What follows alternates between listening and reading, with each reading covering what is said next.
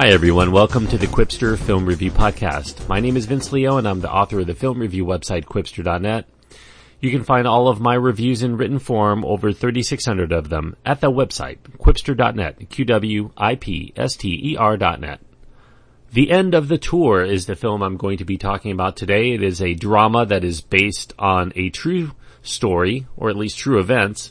It's an R-rated film for its language and includes some sexual references. It runs 1 hour and 46 minutes. The stars are primarily Jesse Eisenberg and Jason Segel, but it also features supporting roles for Joan Cusack, Mamie Gummer, who's the daughter of Meryl Streep, Mickey Sumner, who is the daughter of Sting, Anna Chlumsky, and Ron Livingston. The director is James Ponsoldt, who made a splash with his previous film, The Spectacular Now, which I actually enjoyed very much, and the screenplay is by Donald Margulies, which is based on the book Although, of Course, You End Up Becoming Yourself by David Lipsky, who is portrayed in this film by Jesse Eisenberg. The End of the Tour follows 5 days that are shared between acclaimed author David Foster Wallace and Rolling Stone writer David Lipsky, as the latter man is interviewing the former in the final days of his book tour for his smash critical and surprise commercial success, Infinite Jest, back in 1996. This film draws much of its material from that 2010 book by David Lipsky. That book would garner some acclaim, and it features transcripts of the actual interview material with Wallace. Interestingly enough, the Rolling Stone article that is the main basis for this meeting between Lipsky and Wallace would never be written, as it turns out, because Lipsky was called upon shortly after the interview to cover something else, and then by the time he got back around to writing the article, it was too late to really publish it, so they just scrapped it. And that's one of the many ironies in the film.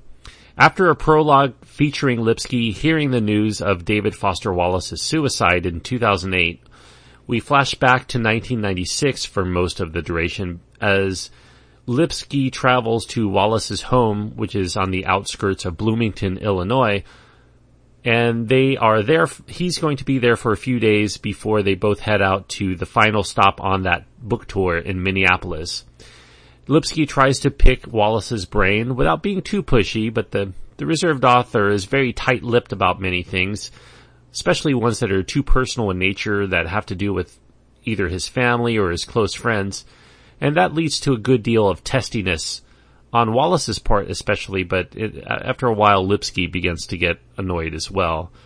There are some voids that exist in the story. Lipsky begins to think that perhaps Wallace is trying to shape his image for the purpose of the interview and not be really forthcoming about who he really is and what he believes.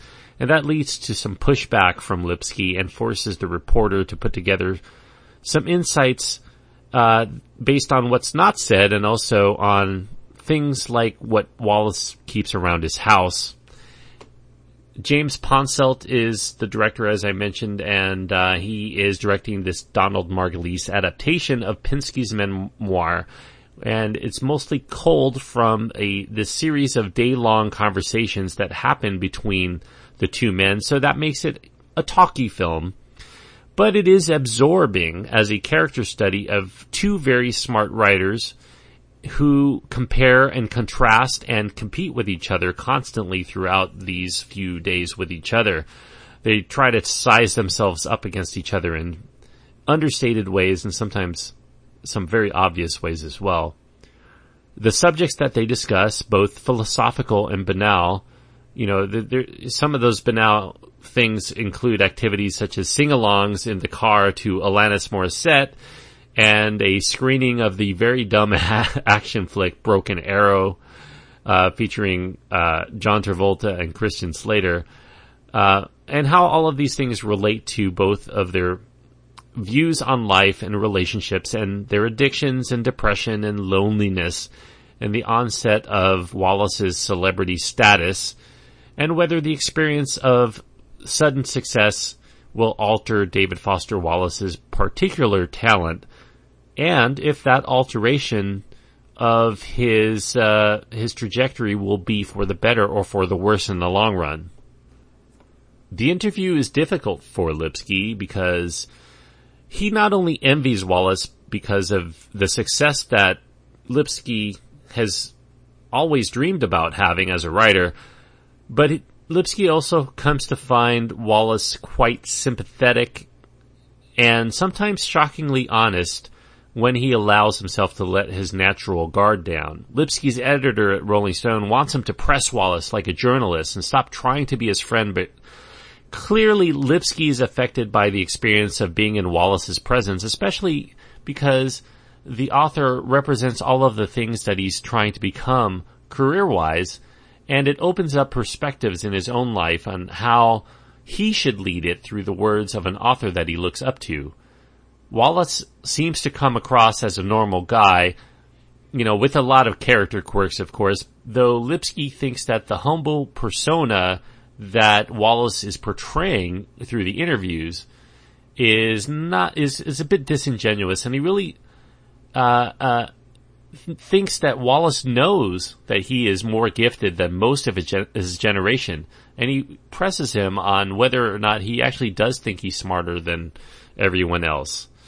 Both of these adversarial men let their guards down, of course, from time to time, and that leads to tension between those two egos they both deny having. And when they get called out on those egos, they recoil back into their positions of being journalist and interviewee instead of the casual peers that they seem to naturally want to become. Ponselt gets some solid performances by these lead actors, and both are giving finely nuanced portrayals of their intended subjects. For two authors, it's perhaps ironic that most of the character touches come through what's unsaid, read mostly in the facial expressions or in the body language of the two writers, joined at the hip for a few days, and getting an interview that is greeted by the subject with the same kind of reticence that one might give to a tedious series of medical examinations. Jesse Eisenberg has given terrific jitter-filled performances in the past, so it's not really a surprise for him to do so again in this film, even though he's quite good at it. But Jason Segel, primarily known for his goofy characters in bromances and raunchy comedies, he's really mesmerizing as the fascinating Wallace in a finessed, idiosyncratic portrayal that's ostensibly genial on the surface, but Wallace seems perpetually piqued underneath, sometimes to the point of petulance. The End of the Tour isn't trying to be a be-all, end-all biography of the enigmatic author, so much as to try to give us a snapshot of the deeply talented, yet deeply lonely and insecure David Foster Wallace at the pinnacle of his great success and adulation. By zooming in to Foster during this period to capture a brief few moments of his life, it allows us to examine with more rich detail than it would have been if it were a broad sweep of Wallace's life. And we get a few nuggets of wisdom, some inspiration, and some cautionary advice along the way. Even with this closer look, The End of the Tour still remains a thoughtful and complex work, saying so much thematically, and yet there's this feeling that there could be so much more said if only there were more time for further exploration of this very riveting author and the life that unfortunately was snuffed out short by his suicide in 2008. I'm going to be giving this film 3.5 stars. I think it's a very good film. So if you are interested in the subject matter, if you like, if you like David Foster Wallace, you probably will be interested enough to see this film. If you're a writer or you like following the lives of writers, definitely there's some inspiration here. And, or if you just like really good movies that are, not necessarily, these explosive action movies. You just want to see two very fascinating people and intelligent people and how they relate to each other and how they learn from each other in ways that are very unexpected. I think that this is a very good film to seek out. The End of the Tour is the title. I hope you enjoyed the review, and if you like this review and you want to hear more of my reviews, I highly encourage you to click the subscribe button, and you'll continue to get these reviews on somewhat of a daily basis, depending on how much time I have. If you like the show, I also encourage you to leave me a review on iTunes. It helps me out a great deal. You can find all of my contact information at my website, including my Twitter and my Facebook page at quipster.net, QWIPSTER.net.